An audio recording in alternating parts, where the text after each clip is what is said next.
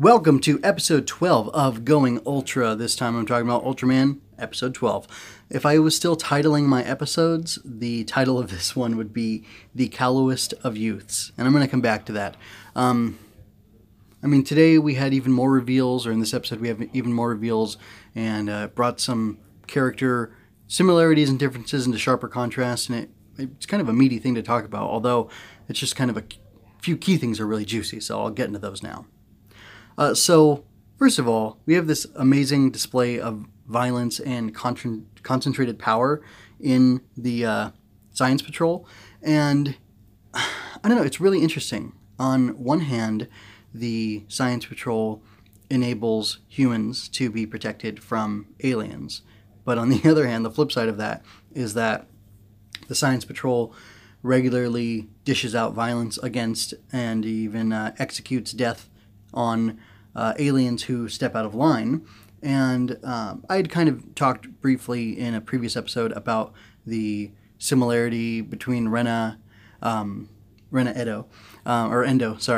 blaming Ultraman for her mother's death, and calling into question the legitimacy of a hero who claims to fight for justice and save people's lives when they fail to save other people's lives, and how difficult Shinjiro's job is, it's really not a job, but whatever, how difficult that is, the responsibility of being Ultraman is. And I kind of compared that to police, and I mentioned how I'm pro good police who are well policed among themselves, or from outside authorities or whatever, but I'm also not for people rioting in the streets and mobbing and menacing because they don't feel like justice is being done, because I don't really feel like that's an effective way to bring about justice. But seeing Tech Dad, whose name we still don't get in this episode, Seiji just calls him Old Man in the subtitles,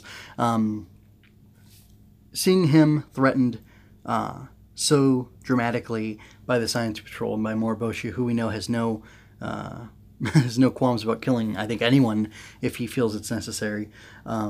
It was kind of scary. It made the Science Patrol scary. They've been this neat, cool thing with their bright orange suits and the cool rocket ship star logo they have. But they really are a paramilitary organization, and it's interesting to think about the implications of them existing in Japan alongside the less armed civil authorities, is what you might call the police there. I'm sure part of why I'm saying this is because I like Tech Dad, but really, what brought me to this point is that it looked so scary and deadly and lethal, which, I guess from one perspective, they're doing a good job as makers of the show in making the Science Patrol effectively menacing and scary and threatening, so that's good.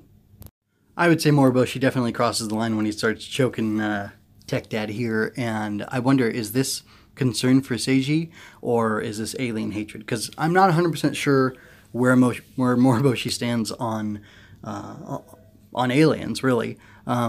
He keeps referring to them as illegal aliens, and living in California, I've been taught that's a dirty word and you're a bad person if you say it, which I don't think is necessarily true, because it's like a legal definition.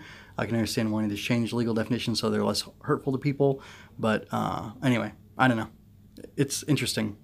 It just kind of gave me pause.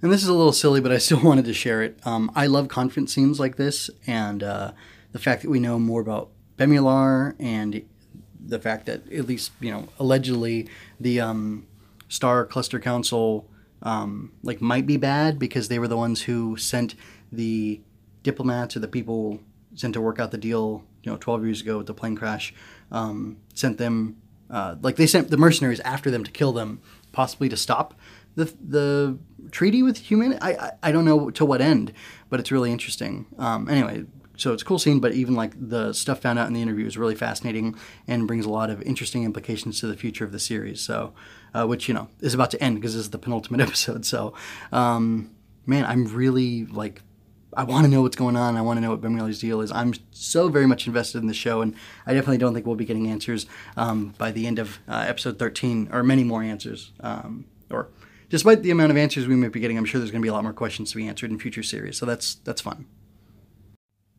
Seiji and Ace Killer seem to be equally bad as far as their lack of concern for who they hurt, as long as the payoff is worth it, is concerned.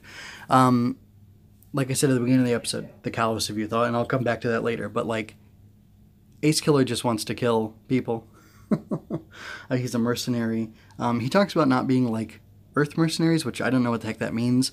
Maybe it's because he wants to find the strongest and kill the strongest or whatever, but none of that matters right now. But I just thought it was an interesting observation that his disregard for human life is similar to, or the lives of his targets, and anybody who gets in the way is kind of similar to Seiji's disregard for anybody who gets in his way.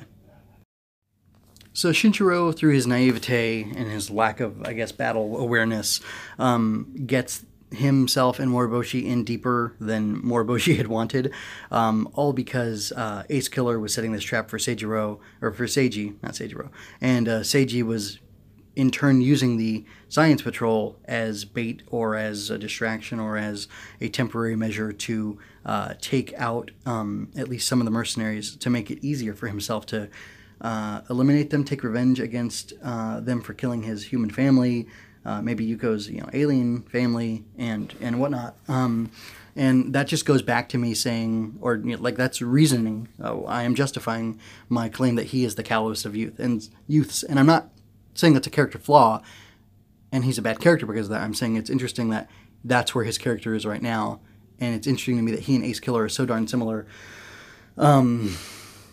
Just because it is, I think it's an interesting direction to take it, especially because this guy is kind of representing, he's called the Master, the guy, like the Bulbasaur alien, for lack of a better name, calls Ace Killer Master, and it's funny that just how striking the similarities are between the two of them. And I hope we don't get into Ace Killer's backstory and find out that he's, something else and he was victimized and now he's a villain or whatever.